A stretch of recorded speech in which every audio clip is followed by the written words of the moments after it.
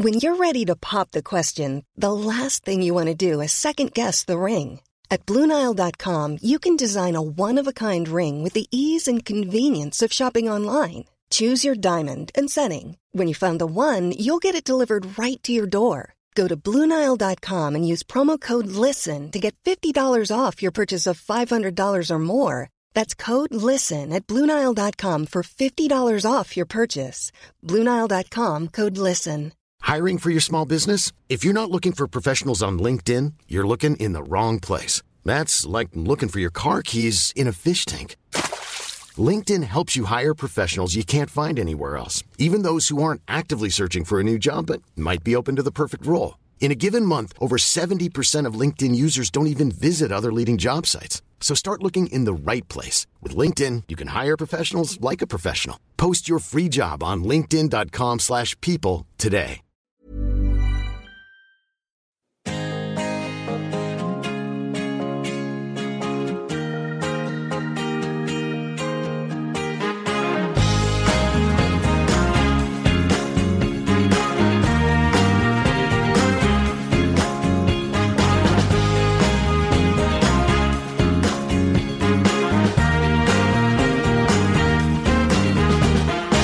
Ja, då säger vi hej och varmt välkomna till CL-podden. Jag heter Christian Dahlström och idag har jag en återvändande hjälte med mig, gentlemannen med den blå Chelsea-mössan, Il-professore Axel Olsson. Välkommen. Tack så mycket. Känns skönt att vara tillbaka här. Jag sa ju till dig innan att det är skönt att åka hit och det är lite ljust ute. Klockan är ju 7 här på morgonen som vi brukar spela in. Precis, det är alltså den 6 april och klockan har precis passerat 07:10 så att vi kör på den gamla goda morgonslotten här på Roslagsgatan. Ja. Hur är läget med dig då? Jo, men det är bra. Det är klyschigt och svenskt, men det är så jäkla skönt när det är ljust ute. Och mycket att snacka om nu om vi ska titta i fotbollsväg. Det var ju ett par riktigt bra matcher nu i veckan. Framförallt de 2 stormatcherna levererade verkligen. Verkligen. För vissa lag i alla fall. Ja, och du har ju startat en egen podcast numera, nämligen systerpodden får man säga, PL-podden, där ni snackar Premier League då, givetvis. Kan du inte bjussa på lite inside om PL-podden även för våra lyssnare här? Ja, men jag startade den här för 2 månader sedan någonstans. Jag jobbar ju inom MTG och Viasat, så det är med dem i ryggen egentligen. Så det är jag och 2 andra killar kör Premier League-podden eller PL-podden då en gång i veckan. Snackar vad som har hänt, har lite olika segment och allmänt gott tugg liksom, om Premier League. Så det kan jag rekommendera alla att åtminstone lyssna på ett avsnitt och det var inte så blygsam för fan. Ja, man ska inte tvinga någon till något. Nej, jag tycker att det är väldigt kul att ni har kommit igång. Jag har själv lyssnat på PL-podden och kan verkligen rekommendera den varmt för alla som älskar Premier League. Idag ska vi i varje fall prata om kvartsfinalerna i Champions League, där den första rundan spelades i veckan och returerna spelas nu på tisdag och onsdag. Vad är ditt övergripande intryck av de 4 matcherna vi har sett hittills, Axel? Det är väl egentligen 2 ord där. Ronaldo och Liverpool är väl det som sätter sig mest på näthinnan. Vi kommer kanske gå in mer i detalj på matcherna, men det är väldigt intressant hur Zidane gör, hur han använder Ronaldo nu när han är så gammal i fotbollstermer, i alla fall 33 år gammal, hur han kan vara så bra i de stora matcherna och att Zidane vilar honom ibland i ligan, det har inte tidigare tränare gjort. Han orkar hela säsongen ut. Och att Real är verkligen återigen en klyscha, men bäst när det gäller. Ja, jäkligt underhållande matcher som du sa tidigare. Kanske lite trist dock att vi går miste av om mycket av spänningen i returerna även i kvartsfinalrundan, precis som det var lite grann i åttondelarna. Nej, men absolut, det är så. Jag har väldigt svårt att se Juventus vinna med mer än 3-0 på Bernabéu. Väldigt svårt att se Sevilla slå Bayern på Allianz. Och Roma kommer inte vinna med 3-0 hemma mot Barca. Absolut inte, nej. Dock City räknar jag inte bort. Mycket, det är en väldigt liten chans. Det är klart det är det. Men precis som hände i ligamötet på Etihad i september typ. Så Mané fick ju ett rött kort. Var 5-0 eller vad blev det? Ja, exakt. Det stod ju 1-0. Liverpool var ganska bra. Men City ledde 1-0.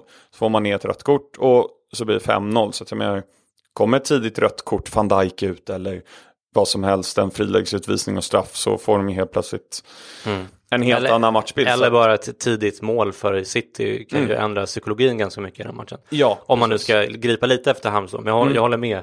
Vi ska komma in lite mer på det. Men med det sagt, Axel, så är det dags för det här. Jag hade frågat flera gånger om jag kunde bjuda dig ut. Du skrattade allt skämtsamt, men ändå sa du ja till slut. Ja, vi listar ju våra vinnare och förlorare i podden och signalen för vinnarlistan är just den där dansbandsjingeln som ni hörde nyss. Den är lätt att hata initialt, men nya lyssnare brukar lära sig att tycka om den, så håll till godo för all del. Som vanligt tar jag mig friheten att börja, Axel, och min första vinnare från kvartsfinalrundan som var i veckan är lite pretentiös kanske, men fotbollskulturen i stort, Axel. För de 4 lagen som nu ser ut att gå vidare, det är ju Real Madrid, Bayern München, Barcelona och Liverpool. Det är liksom alla klassiska gamla lag med en rik historia, mycket supportrar, och även om de såklart är liksom mångmiljardindustrier de med, så är det inte i första hand kanske köpelag utan välskötta klubbar med någon slags organisk grund, bra akademier, hög andel inhemska spelare och så vidare. Och det är väl framförallt Liverpool som sticker ut ur det där. I och med att Barca, Real och Bayern är ju nästan alltid i semifinal, och så brukar det vara med Atletico eller precis annat. Och ett annat sätt som de sticker ut Liverpool, det är att de andra 3 lagen är ju medlemsägda. Liverpool är ju inte det, men de har ju en ägare i Fenway Sports Group som, jag kan inte säga att jag har superkoll på dem, du kanske har bättre koll, men jag misstänker att det finns många Liverpool-supportrar som ogillar dem, men många verkar gilla dem, och de verkar i varje fall ha koll på businessen och dessutom ha den, ska jag säga, goda smaken att låta Jürgen Klopp ta de allra flesta sportsliga besluten i alla fall. Jag frågade faktiskt på Twitter vad Liverpool-supportrar tycker om Fenway, och Per Vadell och Hugo Levinsson svarade att de gillar Fenway överlag, att de möjligen kunde investera lite mer pengar, men att de tog över en i stort sett konkursmässig klubb som nu mår bra ekonomiskt och eventuellt i semifinal i Champions League, så att det finns ju gott om skäl att vara ganska nöjda också. Men du, vad säger du om min första vinnare här, Axel? Är jag för konservativ som gillar när vissa saker inte går att köpa för pengar, eller tycker du också att det är lite kul att det är klassiska lag som går vidare? Ja, alltså det är klart, det är kul för att det är de som är de bästa lagen. Det är oftast roligast att titta på dem. Real är ju sällan tråkigt att kolla på. Barcelona kan väl vara lite mindre roligt ibland med deras tiki-taka. Bayern är ofta roligt. Liverpool är alltid kul. Och själv så vill jag, nu är det inte klart såklart, men vill jag att Liverpool går före City, för att jag tycker Liverpool förtjänar det för det Klopp gör, och Salah har ju och så vidare och så vidare. De har ju varit väldigt, väldigt bra.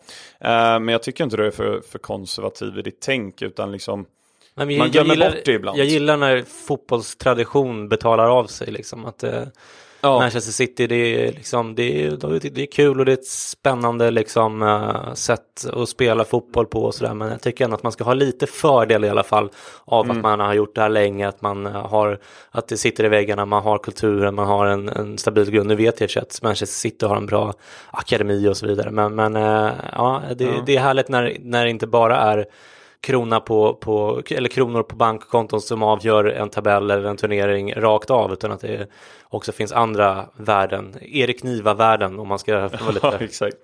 Nej, det enda laget som, nu blev ju inte lottningen så att det hade funkat, men jag hade ju velat ersätta Barcelona med Juventus faktiskt i semin. Nu går jag inte med lottningar. Det är också för att jag tycker att Juventus förtjänar, och framförallt Buffon som man är väldigt svag för. Så det är bara min personliga preferens om jag hade valt och kunna byta ut hejvilt liksom. Kan även rekommendera Netflix-dokumentären om Juventus. Jag har inte kollat på den, men jag har hört att den är ganska... riktigt fet. Men jag får mycket inside i det, och det är svårt att tycka illa om Juventus efter att ha sett den. Så jag är lite nykär i Juventus. Okej. Okej, vi fortsätter till min andra vinnare den här veckan och det är Alex Oxlade-Chamberlain som gjorde ett väldigt fint mål mot Manchester City. Jag trodde ju inte på den här värvningen i somras och måste erkänna att han har varit bättre än jag förväntade mig då. Jag ser väl kanske fortfarande inte hans storhet som fotbollsspelare totalt sett, men någon slags rollspelare i Klopp-system passar han ju onekligen bra som, och kanske särskilt i den här typen av matcher.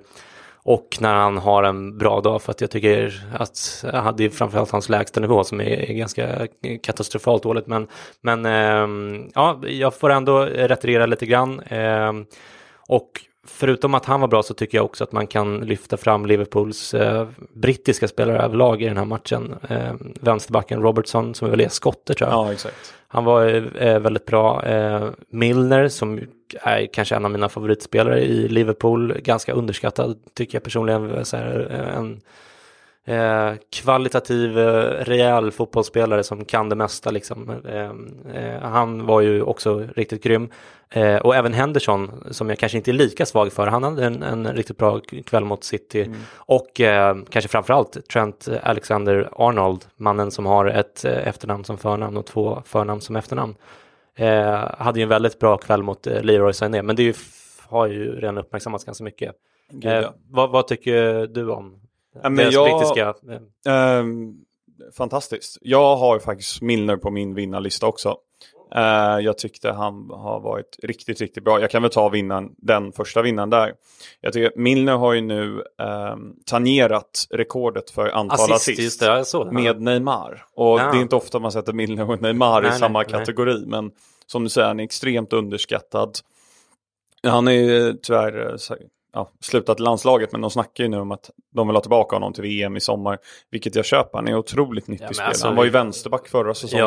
Ja, men det är det. Alltså, han kan spela nästan vad som helst. Han är lite av en Philip Lahm, kanske inte riktigt lika bra, men han fick ju spela på topp i City några matcher som liksom falsk nia. Så han gör det som krävs för laget och otroligt underskattad spelare. Så ja. Nej, jag tycker som du säger, jag är helt enig där med att engelska mittfältet, även Oxlade-Chamberlain tycker jag är klockren där.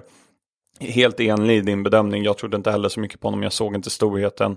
Det som har hänt nu är att han gör lite mål. Det gjorde han ju aldrig i Arsenal. Nej, och han inledde ju ganska dåligt där med ett par matcher som var riktigt pinsamma. Men man får ge Jürgen Klopp rätt. Och vilka är vi att sätta oss upp mot Jürgen Klopp liksom? Exakt. Ja, men vi fortsätter då på min vinnarlista. Och min tredje vinnare är Isco. Egentligen hade jag kanske velat välja Ronaldo eller Zidane, men de har vi redan valt ett par gånger på de här listorna. Och det blir ju lite upprepande och tråkigt. Så jag vill lyfta fram Isco istället, som slog 54 pass i den här matchen och satte varenda en av dem. Det var dessutom inte bara sidledspassar. Jag kollade på YouTube, en viss spelares alla aktioner under matchen. Jag kollade på den i efterhand på honom, och det var inte bara sidled utan det var även en del djupledsbollar, och dessutom var det ju han som gjorde assisten till Ronaldos första mål snett inåt bakåt med en jättefin aktion när han gick förbi någon och la in en perfekt pass. Så att, jag tycker att han är fantastisk. Han har ju fortfarande kanske lite för låg lägsta nivå för att vara given i Real då, som är världens bästa fotbollslag får man väl säga. Men när han liksom spelar på toppen av sin förmåga så finns det ingen, tycker jag, som kan göra det han gör. Och något av det bästa som finns överlag i fotboll, det tycker jag är spelare som har en egen stil och ett eget liksom rörelsemönster på plan som man verkligen känner igen direkt. Man hade inte behövt ha hans namn på ryggen eller liksom så för att se att det är han som spelar. Vad tycker du om just Isco? Jag älskar Isco. Jag var för ett år sedan ganska exakt och såg Madrid-derbyt på Bernabéu. Är det sant? Ja. Och då så, man var ju tvungen att köpa en tröja då när man skulle dit. Och jag hade bestämt mig, jag ska inte ha en Ronaldo-tröja. Och så, vem är lite fet i Real? Men då köpte jag en Ramos. Okay. Jag gillar ändå Ramos. Och så frågade han i kassan bara, vem är favoritspelare? Isco. Och direkt då när jag betalat, alltså favoritspelare, är han som säljer mest? Ja, okay. Nej, eller vem han tyckte. Vem han själv tyckte. Han i kassan. Och han bara, men det är Isco. Och då ångrar jag mig direkt. Och liksom man märker så fort han fick bollen i den matchen. Alltså han är ju en sån superfans favorit. Och han verkar väldigt sympatisk som person. Och, och får inte alls den uppskattningen som jag tycker han bör få. Alltså, hans teknik är ju fantastisk. Men nu gjorde han ju hattrick under landslagsuppehållet mot Argentina. Okay. Så att liksom Isco, jag tror han kommer vara en viktig kugge i landslaget i sommar också. Ja, jäkligt härlig spelare. Men du, vilka 3 vinnare har du hittat? Du har redan nämnt Milner här. Ja, men en annan vinnare jag funderade, ska det här på vinna eller förlora-listan? Men självmål. Ja, okej. Bayern fick ju 2 mål med sig som var självmål från Sevilla. Roma gjorde ju 2 självmål mot Barcelona också. Att har blivit ett slag lite grann för självmålen där har ju hjälpt de stora lagen vidare. Så jag får väl ändå säga att det blir någon form av vinnare. Och man kan väl argumentera för att det är en förlorare också. Men jag skulle ändå säga vinnare där. Det är inte ofta det liksom i Bayerns fall båda deras mål är självmål och 2 av 4 mål är självmål för Barcelona. Ja, nej, det kändes snöpligt för Roma. Jag skrev det på Twitter också att spela borta match i Champions League på Camp Nou är svårt som det är. Men om man vill höja svårighetsgraden ytterligare lite grann så kan man alltid peta in ett självmål eller 2. Det var ju precis det Roma gjorde. Så rätt snyggt självmål av De Rossi. Det var fint. Men samtidigt tar han inte den, då är ju Messi rättvänd och fri. Så att så det är ju det hade kanske blivit mål. Ja. Nej, men sen så skulle jag väl säga som en annan vinnare där, eller sista vinnaren. Jag vill ändå, som jag flaggade för i början här med Zidane. Det kanske är lite tråkigt med hur han har använt Ronaldo. För att Ronaldo är ju så given på en vinnarlista här. Och även Salah. Men det känns som man har tjatat ut dem som du säger. Och då tycker jag Zidane, hur han har taktiskt tagit hand om Ronaldo den här säsongen. Har varit väldigt imponerande och få ut så mycket av en 33-åring. Så att Zidane och sen såklart övriga laget liksom 3-0 borta på heter den Allianz Stadium eller Juventus Stadium? De säger olika varje gång. Det är ju lite olika. Den är ju sponsrad av Allianz Stadium. Så att men jag tror att det är vissa turneringar, om det kanske är Champions League till och med, där man inte får ha sponsornamn eller vice versa. Så att jag säger Juventus Stadium alltid om det. Men det är väldigt imponerande oavsett att... Juventus hade inte förlorat hemma i Europa sedan 2013 eller vad det var. Så att Zidane hamnade som... Ja, och de krossade ju verkligen Juventus. Ja, alltså, Marcelo, hur grym är han? Alltså Kroos, Modric, Casemiro, Ramos. Alltså alla var ju riktigt, riktigt bra. Ja, Benzema var väl kanske inte superduper bra sådär, men han gör ju ändå det här viktiga jobbet som alla snackar om för Ronaldo så här, så att jag är sjukt imponerande. Ja. Vi skulle träffas där 7:00, men den är nästan 8 nu. Jag sitter här och väntar ännu, men vad är du? Ja, men visst, en förlorarlista måste ju också levereras såklart, och den första förloraren på min lista tar emot väldigt mycket att sätta upp på den här listan, inte minst eftersom han är en stor personlig favorit och som dessutom inte deltar i turneringen längre, vilket gör den här listan lite oren. Men jag tycker att det är så jävla tråkigt, Axel, att Zlatan har gått till MLS. Och det ger mig verkligen ingenting att se att han gör mål för LA Galaxy och sitter och tuffar sig på en presskonferens i Los Angeles. I liksom 10 år har man ju hoppats att han ska vinna Champions League, och nu är det hoppet i stort sett helt ute, får man väl anta då. Och de här liksom reklamgiggen och hybrisen och så var ju roliga till en viss gräns, men nu känns det bara rätt töntigt, ärligt talat. Jag tycker han har passerat den gränsen för ganska länge sedan. Det blev aldrig någon guldboll, ingen CL-titel och såklart inte heller något EM- eller VM-guld, vilket man kanske inte kunde förvänta sig heller. Eller det kunde man ju såklart inte, men jämför med till exempel Ronaldo som har vunnit EM med Portugal. Han har 5 guldbollar, 4 Champions League-titlar sådär. Delar du min känsla här, Axel? Det är ett känsligt ämne eftersom Zlatan alltid kanske vi får lite haters efter oss, men i grund och botten älskar vi Zlatan. Jag har hans Milan-tröja hemma och så vidare och så vidare. Nej, men Zlatan har ju gjort mer för svensk fotboll i liksom ur ett internationellt perspektiv än vad någon annan har gjort. Henke var jättebra i Celtic och bra i Barca, men det går inte att jämföra.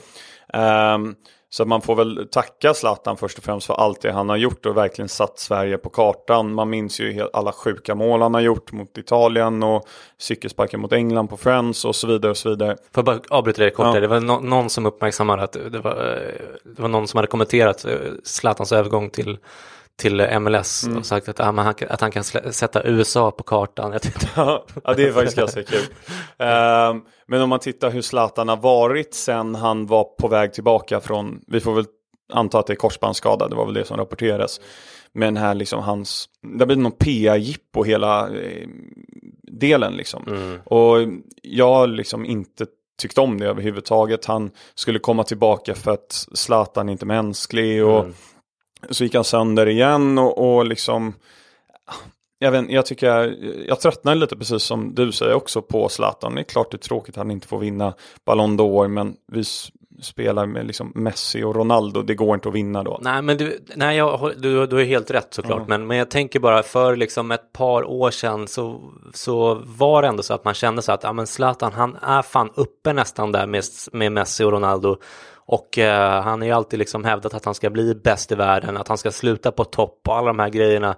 Och man hade ju liksom hoppats på något sätt att han skulle kanske vinna Champions League, lägga av eller kanske och bli en sanningssägare inom fotbollen. Och alltså det här är ju bara mina fria fantasier, men det var så jag hade liksom föreställt med honom som någon slags liksom fotbollsgud. Och nu känns det bara som att så fort han uttalar sig så är det bara ett för att sprida något av hans alla liksom nya företag, och det känns otroligt töntigt och trist liksom, och det här med Champions League, man har ju verkligen man har ju bara känt att fan, han borde verkligen få vinna, för han har verkligen förtjänat det, men det han har gjort fel då, om man ska säga, alltså han har ju på ett individuellt plan så har han ju maxat sin liksom talang så mycket det bara går, och liksom du vet, kommentarer överflödiga såklart, men det är väl klubbvalen egentligen som har varit där han har gått fel. Alltså man kan ju säkert argumentera för att han har maximerat det också ur ett ekonomiskt perspektiv och ur ett liksom statusperspektiv för honom själv, alltså, och hans liksom ego har ju fått maximal plats. Men alltså jag tänker framförallt på när han gick från Barcelona till Milan. Men även när han gick till Barcelona från Inter så vann ju de Champions League. Alltså, det är liksom det skaver lite grann det där. Alltså någonstans så, särskilt när man läste Zlatans bok, så tyckte man bara fan, Pep kan dra åt helvete liksom. Och det kan jag i och för sig fortfarande tycka. Men ändå, alltså någonstans, för det är ju hans otroliga ego, hans liksom otroliga liksom självförtroende som har tagit honom dit han är, såklart. Utan det så hade han ju aldrig varit i närheten av det här. Men man hade bara kunnat säga, kunde han inte bara ta bänkplats i Barcelona ett par år, och för då hade han ju vunnit Champions League liksom. Liksom, han hade ett 5-årskontrakt där, eller 4 år kanske, 5, bara sitt där, och även om du inte gillar det så bara skit i det, så får den där Champions League-pokalen liksom. Ja, det som, om man ska summera det väldigt kort, så blir det på något sätt, vi fick aldrig det här lyckliga slutet. Eller han framförallt, men vi som svenskar fick aldrig det här lyckliga slutet som vi alltid har hoppats på. Vår största spelare någonsin har inte vunnit den största turneringen. När andra spelare har vunnit, jag tror Patrik Andersson vann det. Jesper Blomqvist. Jesper Blomqvist, Henke Larsson vann i Barcelona. Så att det är ju såklart synd. Men Zlatan, alltså jag skulle vilja påstå att det här är ett litet nationellt sår till och med. Alltså jag tror att inte, det är såklart inte bara jag som har, det är lite som Palmemordet liksom, att vad fan liksom, kan inte bara sitta någon gång så att vi får, så kan vi liksom gå vidare på något sätt. Ja, men lite så är det ju. Men jag hoppas faktiskt att Zlatan inte kommer till VM. Vi behöver inte gå in allt för mycket på det. Men jag står på den sidan att han har inte gjort något för att liksom vi ska ta oss dit. Sen är det såklart en tillgång att ha Zlatan i laget och så vidare och så vidare. Man får ju inte just nu. Nej, precis. Det var ju nästan, kändes nästan praktiskt skönt att han inte fick på något sätt. Så. Min andra förlorare på den här listan idag är Pep Guardiola, som ännu en gång ser ut att svikta när det betyder som mest. Det finns ju fortfarande en liten chans för City såklart, som du var inne på. Men Pep lyckades ju inte alls reagera på Klopps och Liverpools inledning i matchen på Anfield. Och ingen kan ju ifrågasätta Guardiolas fotbollshjärna, särskilt inte jag då, vilket jag är väl medveten om. Men kritiken mot Guardiola har ju länge gått ut på att han aldrig har en plan B och sådär. Och efter den här matchen känns ju den kritiken ganska rättmätig, kan jag tycka. Vad tycker du? Cool fact, a crocodile can't stick out its tongue. Also, you can get health insurance for a month or just under a year in some states. United Healthcare short-term insurance plans, underwritten by Golden Rule Insurance Company, offer flexible, budget-friendly coverage for you. Learn more at uh1.com. It's that time of the year. Your vacation is coming up. You can already hear the beach waves, feel the warm breeze, relax, and think about work. You really, really want it all to work out while you're away. Monday.com gives you and the team that peace of mind. When all work is on one platform and everyone's in sync, things just flow. Wherever you are, tap the banner to go to Monday.com. Quality sleep is essential. That's why the Sleep Number Smart Bed is designed for your ever-evolving sleep needs. Need a bed that's firmer or softer on either side? Helps you sleep at a comfortable temperature? Sleep Number Smart Beds let you individualize your comfort, so you sleep better together. JD Power ranks Sleep Number #1 in customer satisfaction with mattresses purchased in-store. And now, save 50% on the Sleep Number Limited Edition Smart Bed for a limited time. For JD Power 2023 award information, visit jdpower.com/awards. Only at a Sleep Number store or sleepnumber.com. Nej, men jag håller med, det är klart att förlora 3-0 borta i en kvartsfinal i Champions League ska man ju givetvis hamna på en sån här lista. Det man ändå får ge Guardiola cred för är att han får ofta kritik för att bara han kör sitt spel och anpassar sig inte. Det är ett väldigt bra fungerande spel han har. Men i den här matchen så testar han sig på någon konstig 4-4-2-variant. I och med att han satte in både Gundogan och Fernandinho istället för Sterling. Ja. Och så hade han... Alltså, men de var ju inte på kanter, De Bruyne och Silva. Men... typ. Och det här var ju liksom...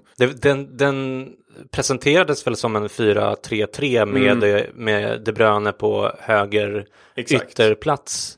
Ja, han spelade ju inte där. Nej, precis. Och där, problemet är ju att De Bruyne är ju en otroligt duktig fotbollsspelare, onekligen. Obviously. Men han är väldigt bra på att kämpa åt båda hållen. Det som jag tror att Pep tänkte där, det är att okej, vi måste... eliminera Robertson från deras anfallsspel. För han är mycket viktigare, alltså vänsterbacken i Liverpool då. Han är mycket viktigare än vad man tror för Liverpools anfallsspel. Och det lyckades han tyvärr inte med. Och det var väl tanken att kanske Gundogan skulle orka springa med honom. Det gjorde han inte riktigt. Och det är bara att lyssna på Holmgren, vad han tycker, alltså Niklas Holmgren, när han kommenterar vad han tycker om Robertson. Det är ganska kul. Men där förlorade ju Pep liksom taktiska kampen, vilket han väldigt sällan gör. Han kan förlora fotbollsmatcher, men han förlorar sällan den taktiska kampen. Men det gjorde han. Varenda närkamp förlorade City och liksom, han fick inte igång spelarna överhuvudtaget. Glenn Strömberg var ju inne mycket på det under matchen, att så här, men det psykologiskt så har det har liksom gått helt fel för City här. De är inte vana vid att vara i den här situationen. De känner sig obekväma och det såg man ju på spelarna också. Jag tror han hade alldeles rätt i det. Att så här, det här var liksom... Och det är klart att om man är ett lag som City som har vunnit i princip alla matcher i år, de spelade väl en jättebra match i helgen innan. Mot Everton, de var helt sinnessjuka. Ja, exakt. Och så kommer det ut här och så bara, vad fan är det här liksom? Även då, så det kan ju inte vara helt och hållet en överraskning att Liverpool är ett bra fotbollslag eftersom de har torskat mot dem och att deras spelstil kanske inte passar så bra. Men ändå, det var nästan hjärtskärande att se hur dåliga City var faktiskt. Ja, men lite så. Och där tycker man, om man tittar mellan managers där med Klopp och Guardiola, det är ju inte bara taktik. Alltså det finns bevisligen ingen tränare som kan få igång sina spelare för de stora matcherna som Klopp kan. För herregud vad taggade de var. Och de är alltid så här i stormatcher. Så att, nej. Det var ju faktiskt fantastiskt kul att se, även för någon som inte har ett jättebra taktiskt fotbollsöga som jag. Så jag ser liksom Liverpools pressspel och i vilka lägen de pressar City. Alltså framförallt i spelet i backlinjen och målvakten Ederson och hur de liksom avväger exakt rätt när de ska välja pressa och när de ska falla tillbaka och lägga sig i försvarsposition och vänta på en omställning. Så är det klart att matchen gick ju deras väg nästan med en gång, och det vet ju alla som har spelat fotboll att liksom när det går bra så är det lätt att spela fotboll liksom. Och det kändes bara som att säga, men det här var deras match från liksom minut 1 i princip. Och det var nog, jag tror att de tyckte att det var en ganska lätt match på sätt och vis att spela, och jag tyckte att det var härligt med Van Dijk i intervjun efteråt. Vilken alltså, han kände som en så otroligt naturlig ledare och kände sig liksom cool, lugn och bara, det är ju det de har saknat också, Liverpool. Och om man tittar då på pressspelet, det som är imponerande är att varje spelare kan pressa, det är inte svårt, det är bara springa. Men Liverpool gör det som en enhet, det är inte bara Salah, Firmino, Mané som pressar. Nej. Då kommer liksom Milner, då kommer om det är Wijnaldum eller Ox eller vem det är som spelar och pressar upp samtidigt. Det är ofta vad man kan se felet var i Arsenal. Sanchez var den enda som pressade. Och det är otroligt frustrerande att kolla på även som fotbollspublik när man ser att till exempel då Sanchez pressar och så står Özil där och sover, för att det är som du säger, om man inte pressar samtidigt så spelar det ingen roll, för då är det bara att spela runt om hur lätt som helst liksom. Min tredje förlorare, om vi ska fortsätta, det är mitt kära Italien. Roma och Juventus förlorade båda med 3 måls marginal och är ute ur turneringen. Och vad sa du, Axel? Nej, jag sa ingenting. Ja, alltså det är klart vi kan spela Italiens nationalsång om du vill, men alltså som en liten hyllning, tänkte du då, eller? Sure, eller? Ja, men om du vill det så kör vi det. En liten snutt, Axel, för det blir jättekonstigt om vi ska spela hela nationalsången så här mitt i programmet. Du får 15 sekunder så får det vara bra. Är det okej? Ja, jag kör på då. Okej, här då.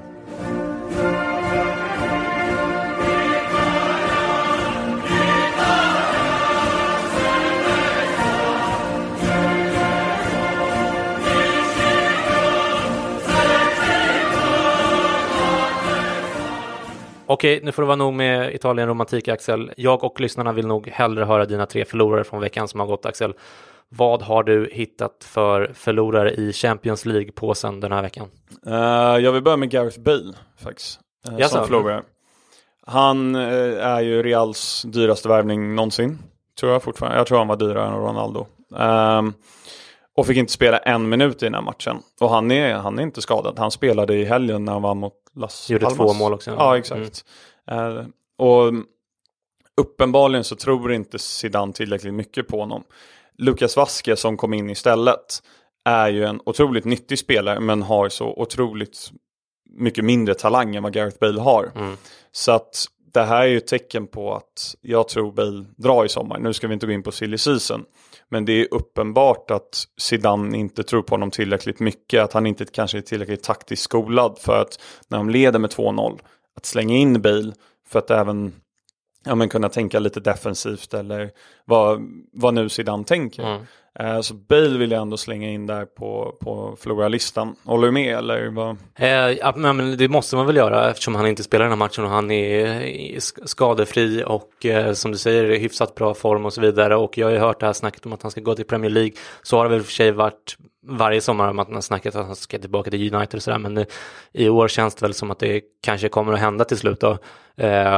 Sen så tror jag inte att det var ett liksom självklart val för Zidane heller, utan jag tror att han hade nog lite huvudbry inför. Men det är klart att när man såg uppställningen så jag hade nog gissat att han skulle ställa över Isco, för det, men som vi sa innan, Isco ibland ger lite grann och han har ju inte fått spela så många av de stora matcherna den senaste tiden, om jag inte missminner mig Isco. Så jag trodde att Bale skulle spela med Benzema i mitten och Ronaldo på vänsterkanten. Men så körde han Isco och det var väl en kopia av uppställningen i Cardiff, tror jag. Så var det nog. Så att, och det funkade ju uppenbarligen väldigt, väldigt bra. Ja. Men det är klart att han är en förlorare. Å andra sidan så 3 Champions League-titlar de senaste 4 åren och en semifinalplats och ett fett lönekuvert. Ja, precis. I den sfären han är så var han en förlorare den här gången. Ja, men gå vidare till nästa förlorare då. Då vill jag ändå Paulo Dybala Smart. Där tycker jag att liksom också en spelare är väldigt lätt att gilla, tycker jag. Var igen född 94 eller någonting och liksom har all potential i världen. Har egen målgest också, bara det. Ja, just det. Men liksom sättet han blir utvisad på, det är ju det man framförallt kommer ihåg. Det första för filmning och det andra kan väl tyckas lite hårt i och med att han bara tittar på bollen. Men han ska inte upp med liksom foten i bröstet. Alltså det är korrekt utvisat, men om man tittar bortom reglerna så kan det ju anses som kanske lite hårt. Ja, fast vad fan, jag tycker verkligen det. Det är som att så här, men om du kör bil och krockar och så bara, nej men jag kollade bort.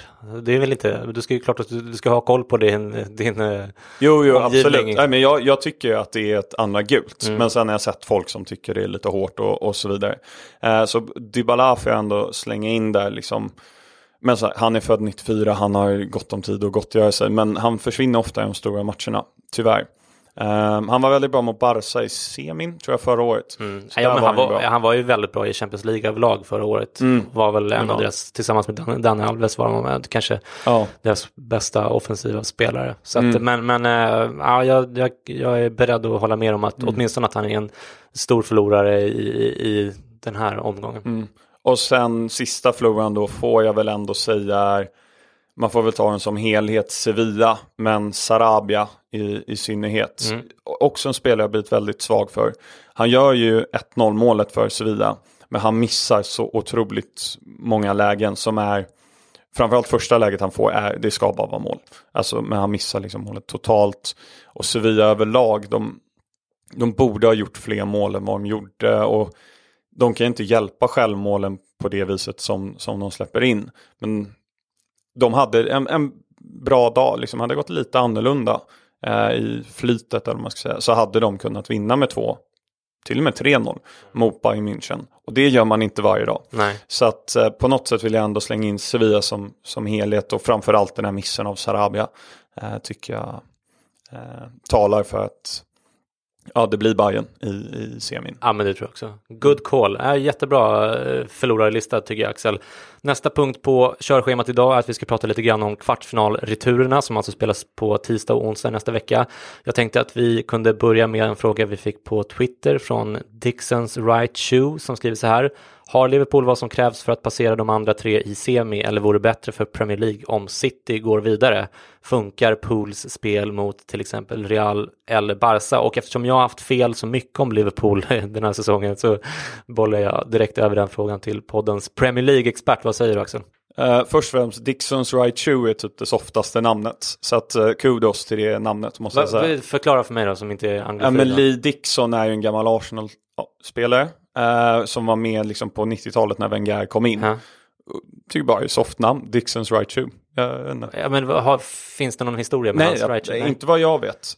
Men jag bara tycker det var liksom om du lyssnar Dixons Right Shoe får du gärna förklara. Ja, exakt. Jag tyckte det var men det var bra. Men om man tittar på Liverpool då, frågan var att om de kan ta sig vidare från semin till final och så vidare.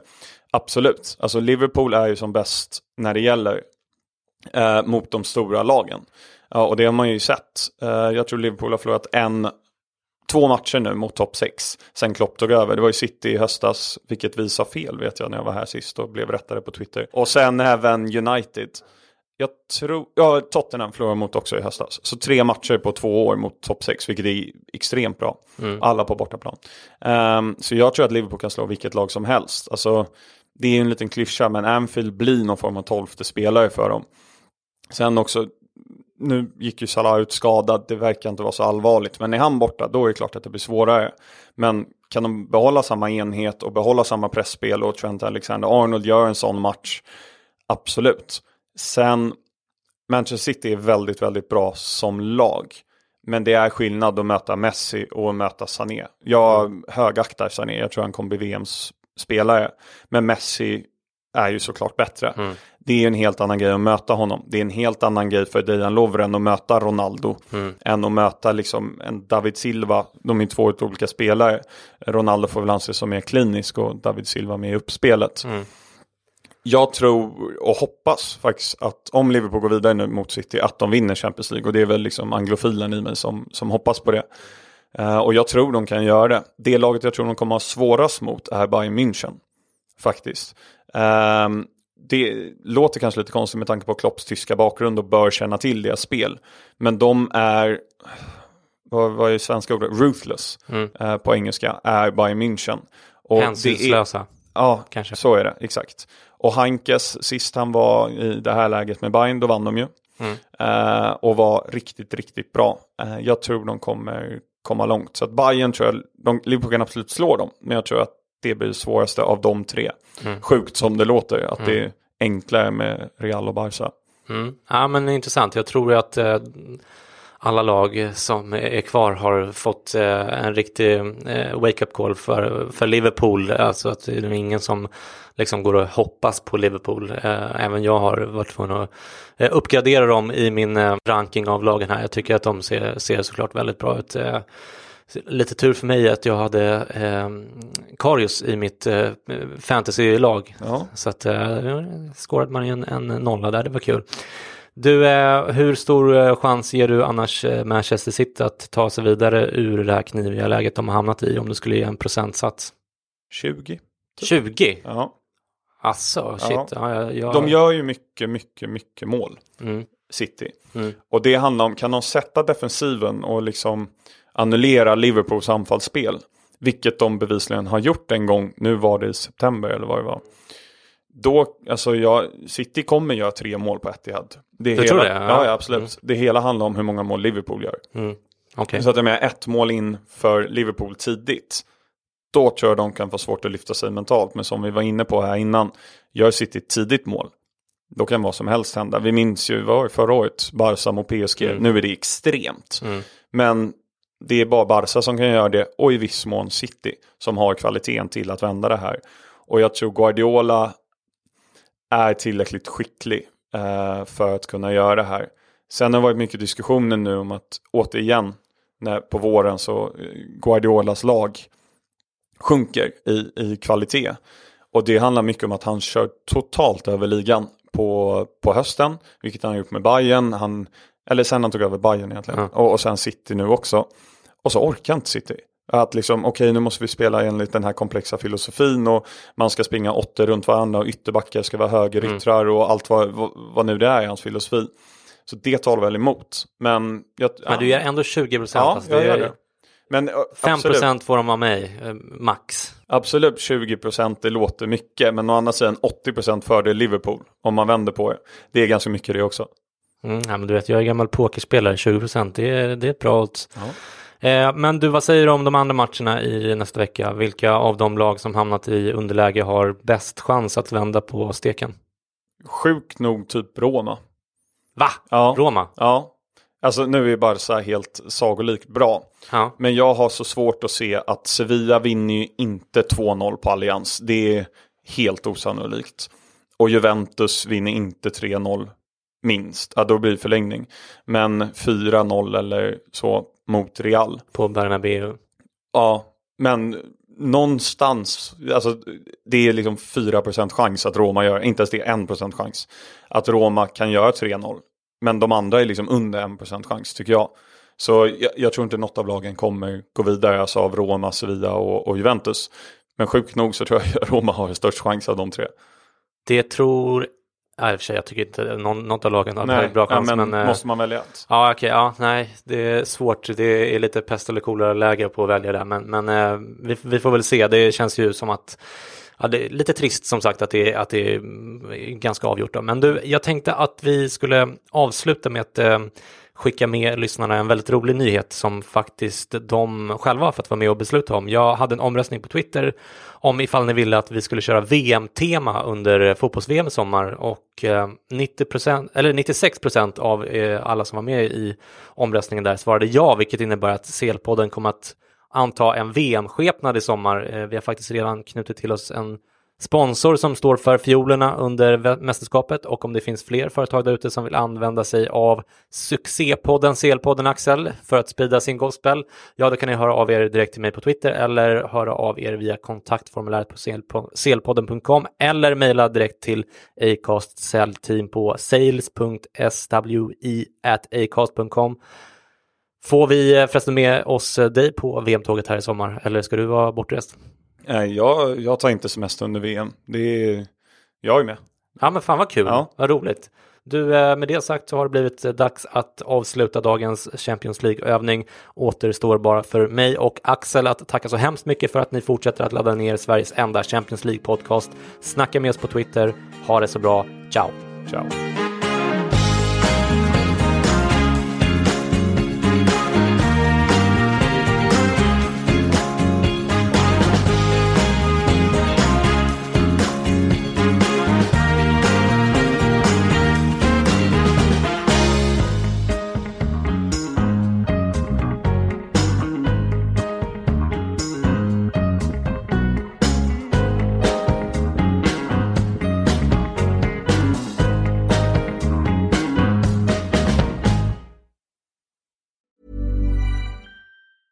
Planning for your next trip?